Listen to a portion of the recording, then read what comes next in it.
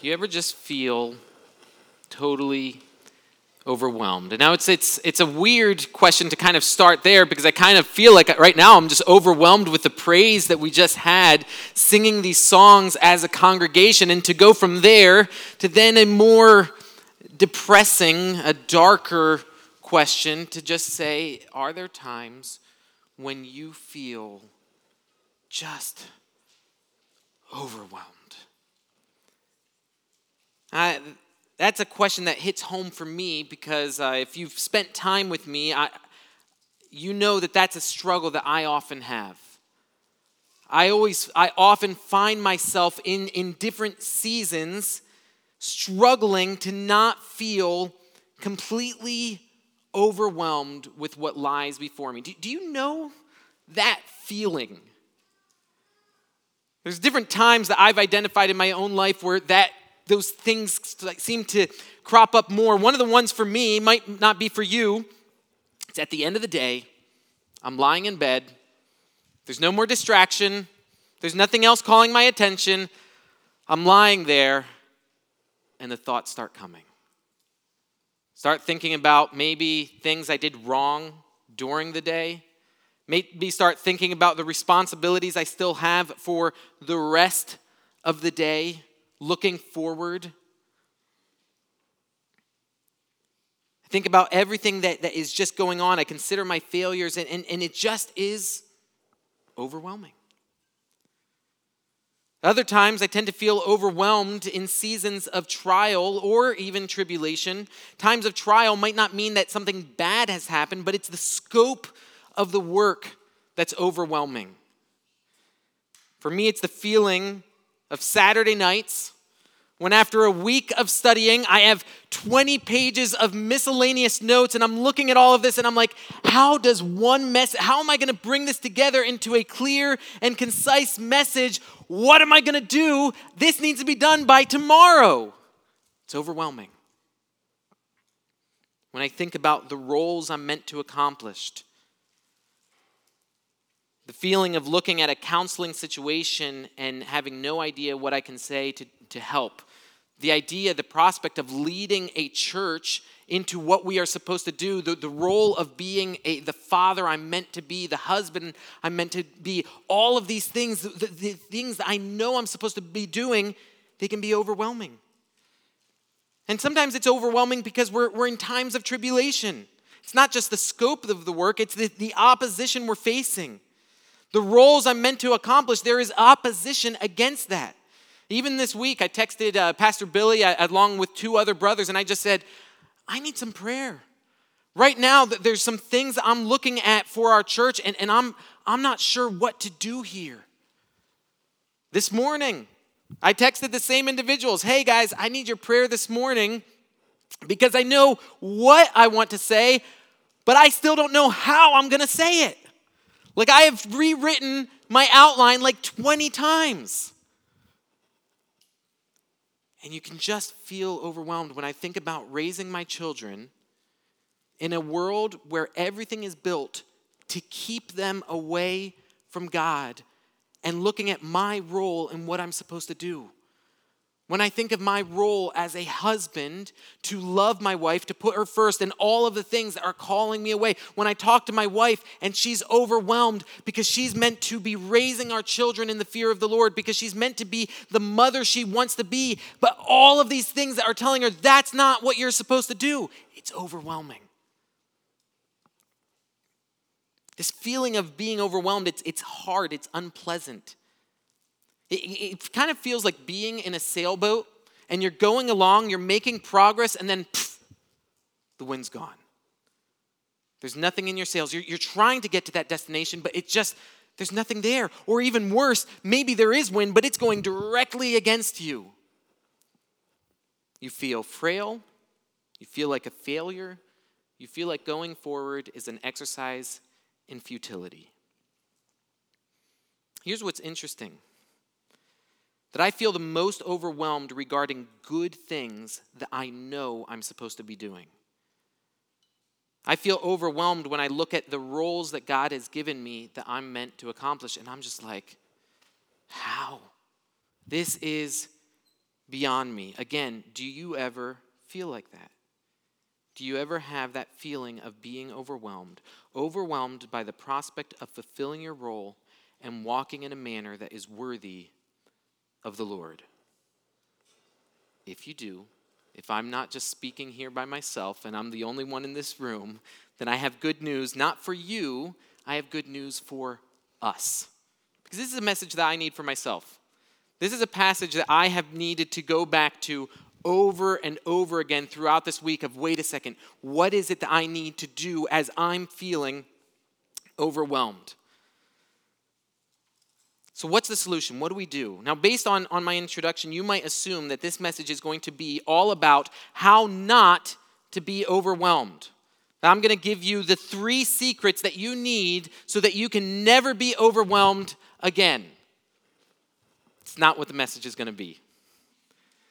In fact, I think we're going to do the opposite, because I don't think that the problem is that we sometimes feel overwhelmed. I think the problem is that we don't always feel overwhelmed. Now, some of you might be thinking, oh, great. This is not the message I needed today. As if I don't have enough going on in my life already. You think feeling overwhelmed is losing the wind from your sails? Buddy, I'm not even in the boat. I'm treading water. One more wave, I'm going under. And you're here to tell me that my problem isn't that I sometimes feel overwhelmed. My problem is that I don't always feel overwhelmed? Yes. But see, the other problem isn't that we get overwhelmed. The problem is what we get overwhelmed with. See, the work ahead of us is hard. Life is easily and often overwhelming, but the problem is we are being overwhelmed with the wrong things. We are being overwhelmed with the things that lead to despair. We are being overwhelmed with things that inhibit us from progressing. I want us to be overwhelmed with the things that liberate us, to be overwhelmed with the things that motivate us. I want to overwhelm us with grace. See, Paul's goal in our passage this morning is that we would continually and constantly be overwhelmed by grace. And what that looks like, the way that we see that, is an attitude of gratitude. It's thankfulness that is continually happening, that we are being thankful to the Father. But we aren't going to continually be being thankful if we are not completely and totally overwhelmed by grace. Here's our big idea. When we are overwhelmed by grace, we pursue our purpose with gratitude. When we are overwhelmed by grace, we pursue our purpose with gratitude. This morning is actually part 2 of the passage that we started last week in Colossians 1, 9 through 14. If you have your Bible, go ahead and open up to that. It's also written on your handout. But this is what we saw last week. What we saw is that we only progress in our purpose of pleasing God when we rely on Him for the process. Unless we're relying on God, we can't do this. It's all according to His power. It's according to the process He has ordained. It's according to the purpose He has given. That's how we need to progress. If it's by relying on Him. And so Paul is praying for the Colossians that they would do that. His request, his petition, is that they would be filled with the knowledge of His will in all spiritual wisdom and understanding. When Paul asked for that, when he's praying for that, to be filled with the knowledge of His will, what we saw is that Paul is asking that the Colossians would be filled with Christ. What we see in Colossians 2, verses 2 and 3, is that your hearts may be encouraged, being knit together in love, to reach all the riches of full assurance of understanding and the knowledge of God's mystery, which is Christ, in whom are hidden all the treasures of wisdom and knowledge. So Paul's saying, hey, I want you to be filled with the knowledge of His will. But then when we see in chapter 2, what does that mean? It means being filled with Christ. But why does he ask that? Why does he want that to be the case? Because he knows that if we are not filled with Christ, we cannot accomplish our purpose. What is that purpose? It's the next part. It's in verse 10. That we would walk in a manner worthy of the Lord, fully pleasing to him. Our purpose is to be fully pleasing to God. Our purpose is to walk in a manner worthy of him. So what does that look like? What does it look like to be fully pleasing to him? Well, Paul's now going to give 4 different aspects, 4 different parts of the process in which we are to walk in a manner worthy. Last week, we looked at the first 3. So if you look at verse 10, we have the first one, bearing fruit in every good work.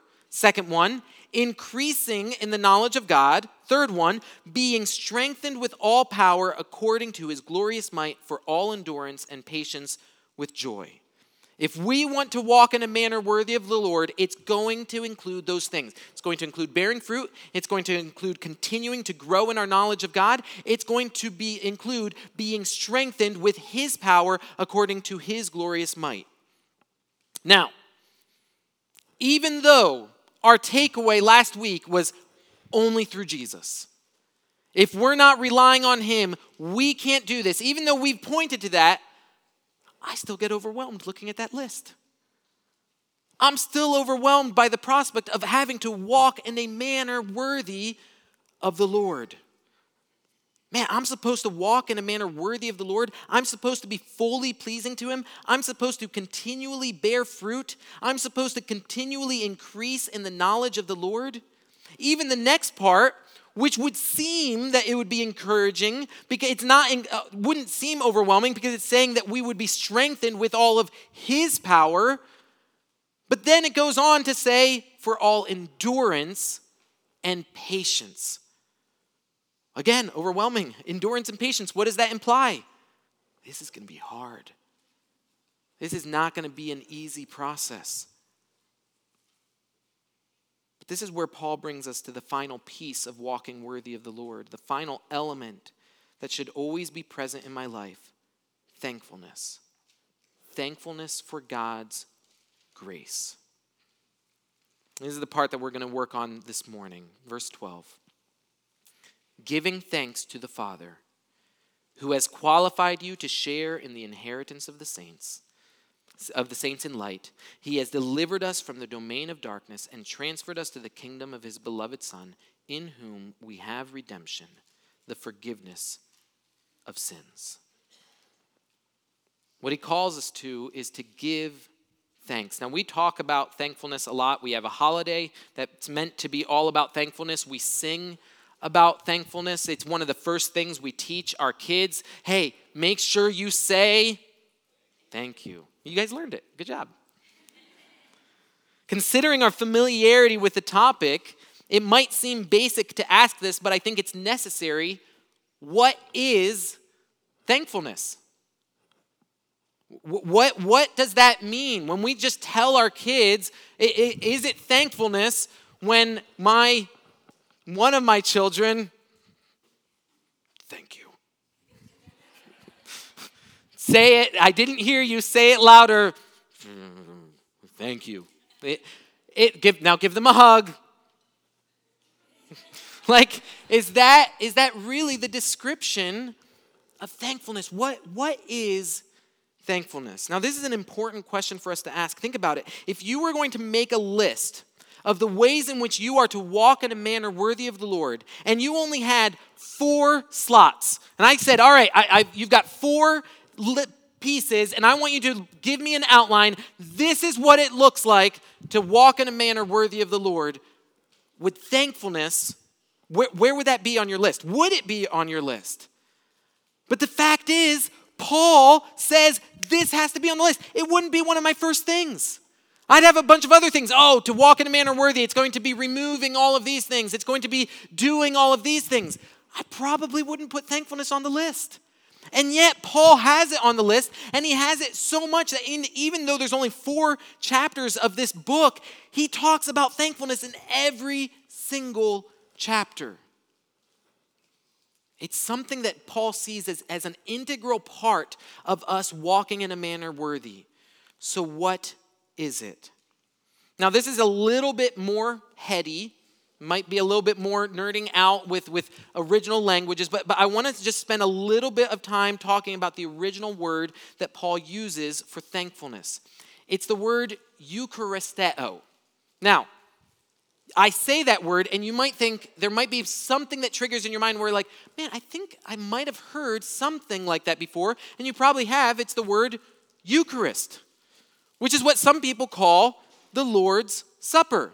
We're going to celebrate, we're going to come and have the Eucharist. It's going to be the Lord's Supper. Well, why do people call it that?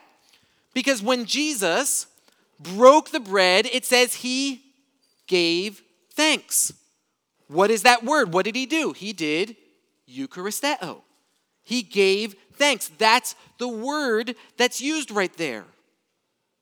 But when we look at this word, we see elements of, okay, it's often connected to prayer. Almost every time that we see this word in the Bible, it's directly linked to giving thanks to God, often in prayer.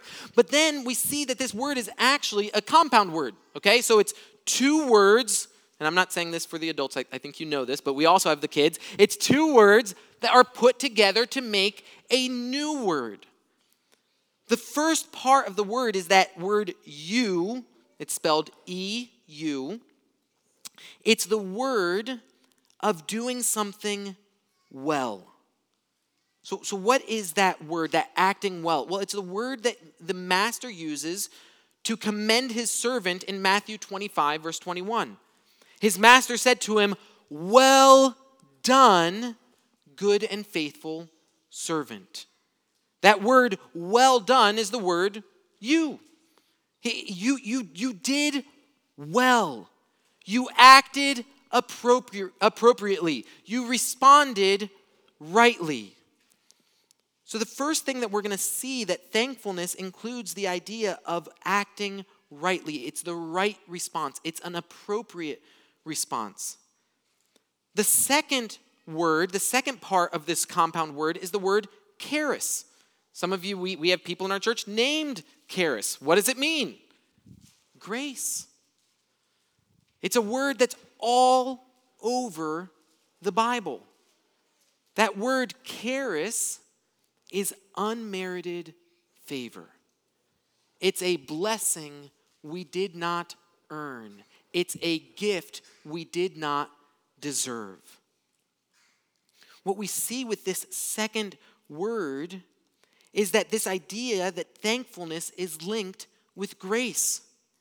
Thankfulness is tied to receiving a gift we didn't earn or deserve. Thankfulness is linked with unmerited favor. So let's put these two ideas together, both acting well and unmerited favor or grace. What you end up with is the idea of responding rightly to the grace we have received. That's what thankfulness is. It's the right response to what you've been given. Now, the right response isn't always going to be the same. For example, if for Christmas or your birthday, your grandmother gives you $5 that you can spend for anything you want, there's some right responses with that. For example, who should you thank for that gift? Not your best friend. Unless your grandmother's your best friend. But you should thank the person who gave you the gift. How should you thank them? Well, it should be in proportion to what was given. You shouldn't go and thank them and say, "And now, grandmother, I will worship you. I will bow down at your feet because you have given me $5. That would be an inappropriate response. But thankfulness is the right response according to the grace or the gift that was received. So then Paul has the two elements that he's showing that this is the type of response that we should have, the right response. Giving thanks to the Father. That giving thanks is not a one and done. How does he want this giving thanks to happen? Continually. It's supposed to be unending. Every step of the process of walking in a manner worthy of the Lord should be undergirded by this thankfulness. We should be thankful without ceasing. The other element is that all of that thankfulness should be towards one object, to one person. Who? Giving thanks to the Father. So here's the question. If that's the right response, if the right response is that you should always be thankful, and it should always be to one person, one God, to God the Father, what kind of grace is needed in order for that to be the right response? It has to be an incredible grace. It has to be a grace that would cause us to be thankful to the core of our being.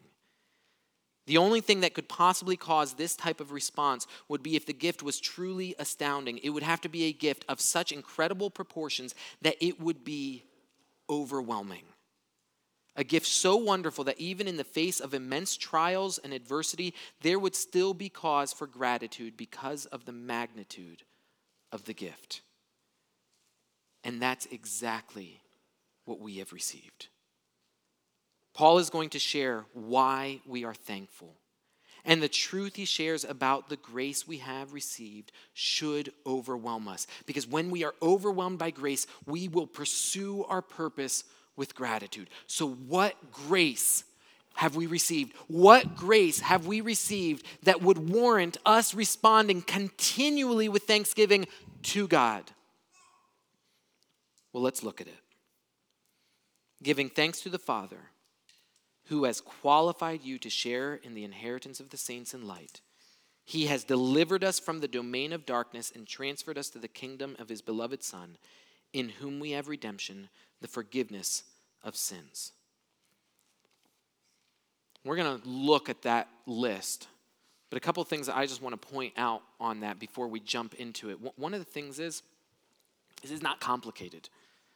This isn't some secret that we were like, oh man, I was at church. Now, if you have never placed your faith in Jesus, this might be new to you, and in which case I'm excited about this. But for many of us, we know this. We've heard this. Paul's writing to believers. They're already familiar with this. These are simple things. And yet what we miss out is understanding their significance. We think that because they're simple that they're not deep. But this depth should overwhelm us. Why? Because all of these things, if we had to label this, put a category to all these things, what is this list? It's grace. It's unmerited favor.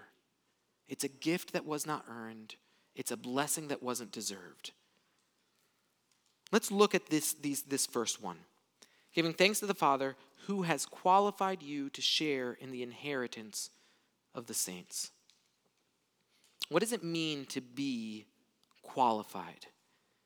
It means that you're worthy, that God has chosen to include you, that he's chosen you to be part of what he's given you.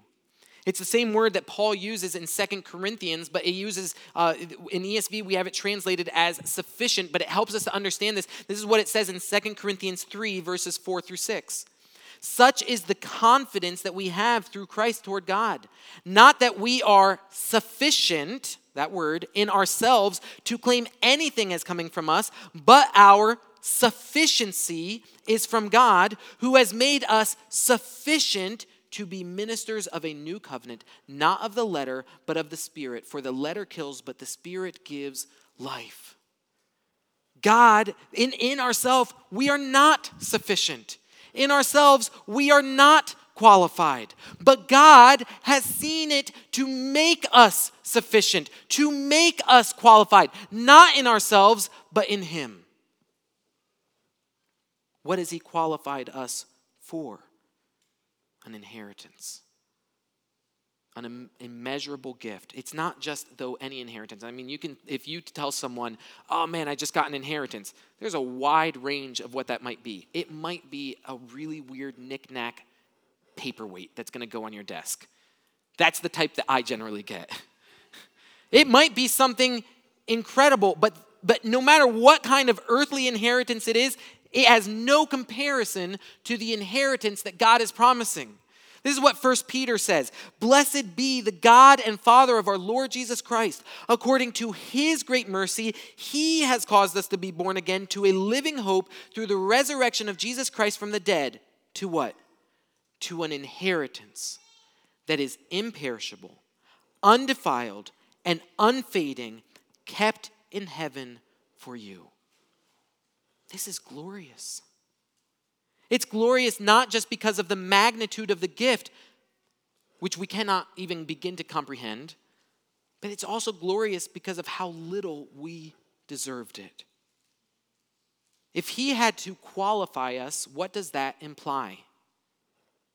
It means that we weren't qualified. It means we did not deserve it. This isn't an inheritance that we earned. You can't earn an inheritance. It means that he has placed us in the position to be able to receive this blessing. We didn't deserve it. We weren't his children, but we still are given an inheritance. Now, I think that we kind of feel like, okay, I didn't deserve it, but I didn't necessarily undeserve it. We kind of think of ourselves in this place as being neutral, and God's like, yeah, okay, you know what? I'm feeling benevolent today. Let me give you an inheritance. That's not the case. There's this great parable that Jesus talks about of a vineyard where there's all of these workers, and they're working the fields, and the master, the owner of the fields, he sends his servant to get what he is owed. And what he is owed, if we were to think of this beyond just the parable, we owe him our praise. We owe him our lives. We owe him everything. And what did the workers of the fields do? We're not giving him that. Kill the messengers. Get rid of them. No, we're going to do our own thing. Well, then what happens? He keeps on sending messengers. What do they keep doing? They beat them. They get rid of them. They send them away. No, we're not going to do what you're asking us to do. Until finally, who does the master send? He sends his son. And what do? Well, let's read it. When the tenants saw the son, they said to themselves, "This is the heir. Come, let us kill him." What is the heir? What does he get? He gets the inheritance. This is the heir. Come, let us kill him and have his inheritance. And they took him and threw him out of the vineyard and killed him. When therefore the owner of the vineyard comes, what will he do to those tenants? That's a good question. What is the owner going to do to the tenants who killed the heir of the inheritance? The tenants think, this is how we are going to get the inheritance. We're going to kill him and take it for ourselves. Can they do that? Can they force the master to give them an inheritance? No. What would we expect then the master to do to those who killed his son? What does the master do? He qualified us to share in the inheritance of the saints in light. Who are we in that story? We're the tenants. We're the workers of the field. We're the ones who looked at the son and said, we're not going to give him what the master wants. We're going to kill him. And we did. What we should expect from that is, you're done. You didn't deserve the inheritance before, but now there's nothing you're going to get other than my wrath. That's what we should expect. That would be justice. But we don't receive the justice here. We receive grace because we are under Christ. He qualifies us to share in the inheritance of the saints in light. What's interesting there of that in light, do you think that maybe, we heard Andrea read earlier Acts 26. Do you think maybe that Paul, as he's talking about that, is thinking about his own story? Thinking about this moment where he was doing what was despicable. He was going and persecuting Christians. He was murdering them. He was dragging them out. He was calling them and telling them to blaspheme against God. He was in darkness, and he's walking on the road to Damascus. And what does he see? A glorious light. And he goes on to say that this is what he has been called to do now, is to share the light with others. There's this element, but now I was this, but you qualified me to inheritance of the saints in light. This is meant to be overwhelming.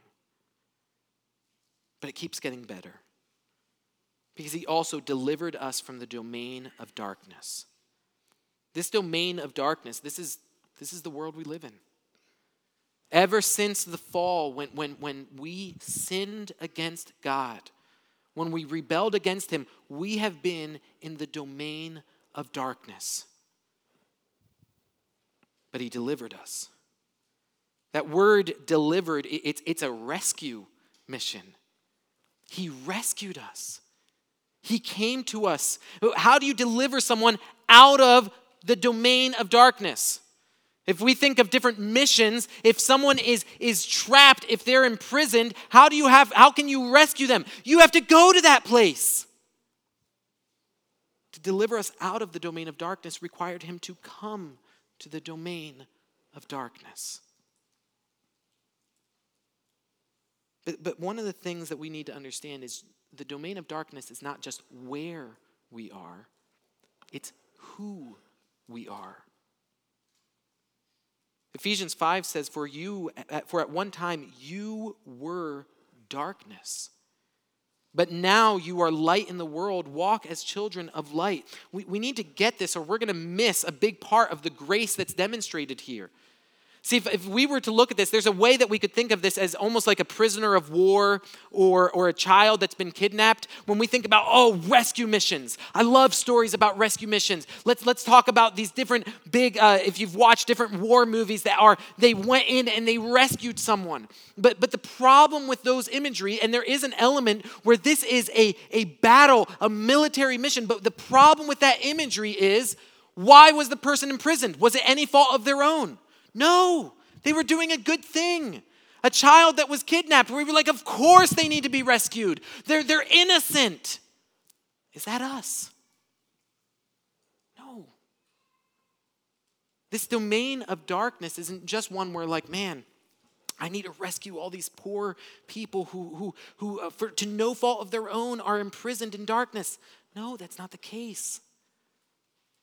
We were darkness. It's like there can be an element where we are trapped. And yeah, there's no way for us to get out of this. We truly are imprisoned. We need someone to deliver us. But we also need to understand that the reason we are there is because of our own sin. We aren't captive because of someone made us be captive. This is the nation of Israel. How many times did God warn them and say, listen, if you do this, it's going to lead to captivity. And then they would do it. And then God would rescue them. That's not like, God, rescue them. Come on. They didn't mean it. Give them another chance. No. They knew what they were doing. We knew what we were doing when we rebelled against God. We sinned against God, and yet he still chose to come into our darkness. He still chose to deliver us from the domain of darkness. This again, we think of that story. This is where Paul is just overwhelmed by this. He says, this is what Christ told him that we heard read before. But rise and stand upon your feet, for I have appeared to you for this purpose, to appoint you as a servant and witness to the things in which you have seen me, and to those in which I will appear to you, delivering you from your people and from the Gentiles, to whom I am sending you, to open their eyes so that they may turn from darkness to light, and from the power of Satan to God, that they may receive forgiveness of sins and a place among those who are sanctified by faith in me. But the beauty is he didn't just deliver us. He didn't just come and say, all right, you're free. Now it's your job. Get out of here. Okay, like here, I'm going to slip you the key. You can unlock it, and now you figure things out. Why? What would happen if that happened? Just lock myself back up again. Don't you know you are no longer slaves to these things? If it's up to us, we're just going to stay there. But he not only delivered us, he transferred us to the kingdom of his beloved Son. This is where we were always meant to be. When God created the world, this is the kingdom that he wanted us in. This is the paradise under his authority. Not trying to be like God in our own power, but realizing we are like God because that's who he made us to be. Last week we talked about the imagery of that tree that's growing. Maybe you did experiments like this when you were a kid and you tried to plant a seed and you would do some that were out in the light and then some you would put in a closet and there was never light and stuff. It might grow for a little bit, but that thing's going to die. It needs to be transplanted. It needs to be taken out of the darkness and planted in the light. That's what we have here. He removed us. He delivered us from darkness, but then he didn't just say, figure it out. He placed us into the kingdom of light. Again, this is grace. We don't deserve this. 1 Peter 2:9, you are a chosen race, a royal priesthood, a holy nation, a people for his own possession, that you may proclaim the excellencies of him who called you out of darkness into his marvelous light. What is this? Did we deserve this? No, we rebelled against his rule. We turned to other gods. We served other kings, but he has called us into his kingdom. This is overwhelming grace. We should be overwhelmed by this. But there's a question that there's still something that we need to address that's missing. Why is all of this grace? What put us in the position that we needed all of these things to happen? Sin.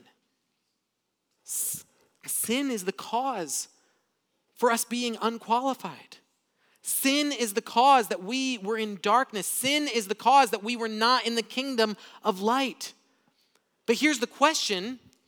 Did God just change his mind about our sin? If before God said, look, that's it. On the day you do this, you shall surely die. The wages of sin is death. My holiness, my justice requires me to respond to sin. On account of these things, the wrath of God is coming. Did God just change his mind for some of us where he says, you know what, I'll look the other way for you? No, he can't. That's not according to his character. That sin still needs to be dealt with. So how is it possible that we are qualified if we're sinners? How is it possible to be delivered from darkness if the darkness is in us? How is it possible to be in the kingdom of light when we are darkness? When the light exposes our sin? Because in him we have redemption, the forgiveness of sins. That idea of redemption is a ransom that is paid. Who is the ransom paid to? I think sometimes we misunderstand this idea. And don't get me wrong, I love these books. Right now I'm reading them to my eldest daughter, Narnia. I love them. They're great. There's some very helpful things, but there's one concept in there that's unhelpful. And it's the concept of who the debt is paid to. It's the concept of who is keeping things accountable. In the stories, Edmund has messed up. He's imprisoned. He's in the domain of darkness, and he needs to be freed. But the White Witch comes and says, something needs to be paid before you can have him. And what she becomes is the executor of the will. And she says, I need to be satisfied before I will let this one go. Unless I am satisfied, this person cannot go. And what it looks like is that she is the one that is keeping Aslan accountable. That's not what we have in the gospel. Satan did not banish us from the garden. God banished us according to his holiness, according to his justice. So who needs to be satisfied because of our sin? God does. Satan is not the one that is punishing sin. God is the one that's punishing sin. The one that needs to be satisfied before he gives the inheritance. The one who needs to be satisfied before he rescues us from darkness. The one who needs to be satisfied before he allows us into his kingdom is the Father. And how did he choose to do that? He didn't look the other way. He chose to give his Son. This is how all of this happens. This is the greatest evidence of grace. That Jesus Christ came and he died in our place, that he qualified us because of his work. This is John 1:12. How is it that we are qualified? Because to all who did receive him, who believed in his name, he gave the right to become children of God. Who are the people that get an inheritance? The children do. How are we children? Because of him. How were we delivered from darkness? Because Jesus said, I have come into this world as light so that whoever believes in me may not remain in darkness. How are we transferred into the kingdom of his Son? Because Jesus said, I am the door. If anyone enters by me, he will be saved and will go in and out and find pasture. I have other sheep that are not of this fold. I must bring them also, and they will listen to my voice. So there will be one flock, one shepherd. And I, when I am lifted up from the earth, will draw all people to myself. The only reason that we have all of these things is because we have been reconciled, because the ransom was paid. What was the ransom? Well, what are the wages of sin? It's death. And who paid the price? For Christ died for the ungodly. Was that earned? Was that deserved? Was it merited favor? No. This is grace. Our sins have been forgiven. That should overwhelm us. That should absolutely floor us, that this is the reality of what God has done. One of the things that we see in Paul, though, is that Paul never got past grace. When we talked earlier about the things that overwhelm us, and I said there is something greater that should overwhelm us, it's grace. Because all of a sudden, all of these other things get placed into we see them with a different perspective.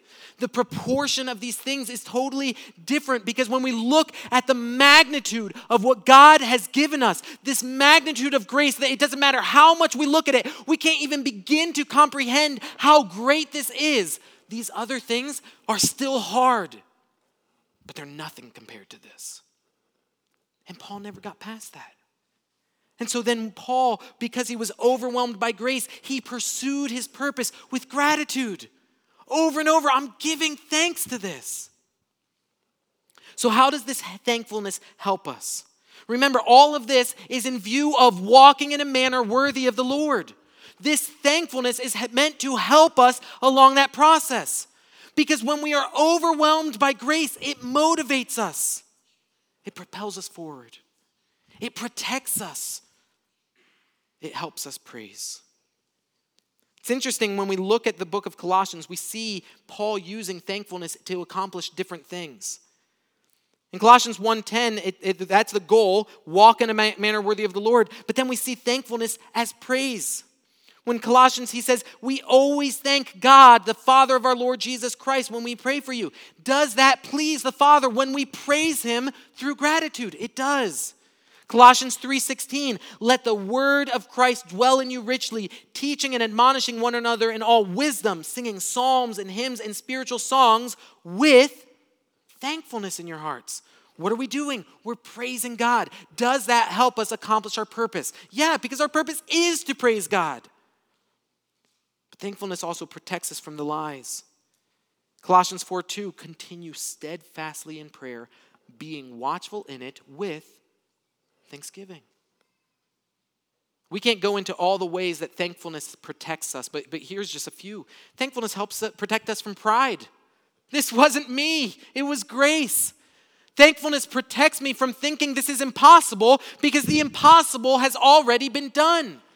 Thankfulness protects me from being overwhelmed by lesser things, because I'm already overwhelmed by the greater thing. Why? Because thankfulness helps us remember what we've already received. And thankfulness propels us forward. It's motivating. In Colossians 3:17, whatever you do, in word or deed, do everything in the name of the Lord Jesus, giving thanks to God the Father through him. What is the right response to the magnitude of the grace that we have received? This overwhelming reality. The right response is to walk worthy of it. The right response is to say, whatever I do, in word or deed, I'm going to do it for you out of gratitude. We talked about this last week when we said that bearing fruit is a fruit. Good works are a fruit, not a root. When we think about a root and that's what gives life to the tree, that's not good works. Good works are the result of what has already given life. What's given life? Grace. The gospel, Jesus Christ. When we have those things, what should come out is the fruit of thankfulness.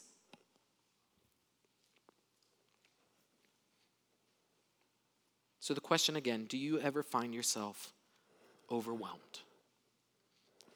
What is overwhelming you?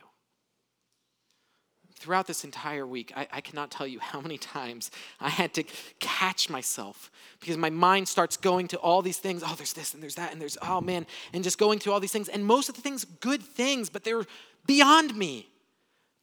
One of the great things about being overwhelmed shows you how small you are. And we can be overwhelmed by how small we are and still think that it falls on us to accomplish this. It's not going to work. Or we can be overwhelmed by how small we are in relation to how great God is. And that's what we need. And that's thankfulness. What's overwhelming you? I'm not a prophet, but I'm pretty sure I could say we're going to get overwhelmed regularly. When you're feeling that thing, stop. Say, wait a second, I don't need to be overwhelmed by that. I'm overwhelmed by grace. I'm overwhelmed by what God has done. He has qualified me to share in the inheritance of the saints in light. He has delivered me from the domain of darkness. He has transferred me into the kingdom of his beloved Son, in whom all of this was caused because I am redeemed and I am forgiven. When we are overwhelmed by grace, we pursue our purpose with gratitude. Right now, we're going to celebrate our gratitude. We're going to have a moment to look at this and realize how thankful we are. The worship team can come on up. But this element that we're supposed to do, one of the problems that we have with grace is what? Did this grace ever diminish? Has this ever ceased to be true? No. This has always been true. So what's the problem? We forget. We forget the grace that we've received. What do we need to do? We need to remember. And thankfulness helps us remember. And one of the things that we do to help us remember is celebrate the Lord's Supper. Jesus said, do this in remembrance of me. In a little bit, I'm going to invite us to come to the table to take the elements. Don't partake of them yet. You are going to sing a song together while you come forward to take these elements. But before we do, all of those things, all of those elements of grace, those are not universal. Not every single person can be overwhelmed by grace because they have not yet received that grace. All of the truth that we talked about, that Christ died, all of those elements that are sin, that separated us from a holy God, all of those things are universally true. Who God is true. It's not up for debate. Who we were, our sin separating us from God, again, not up for debate. The fact that Christ came perfect and holy and died and paid the price for sin, also true, not up for debate. But that last part of how you respond to that truth is not universally true. There needs to be a response to that. If you have not placed your faith in Christ alone, you are not qualified. You are not delivered. You are not transferred. You are not redeemed. You are not forgiven. But you can be. You can be. You can be overwhelmed by grace. You don't have to be overwhelmed by this world. You don't have to be overwhelmed by sin. You can be overwhelmed by grace when you place your faith in Christ Jesus. If you have done that, then you are welcomed to the table in order to celebrate, to remember, to reflect on the marvelous grace in relation to our despicable sin. To see both of those elements.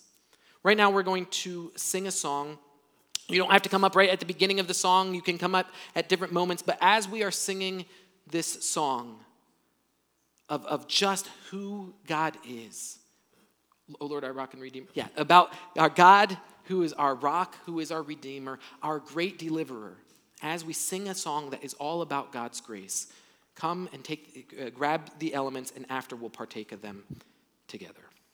Let's stand together as we sing this song.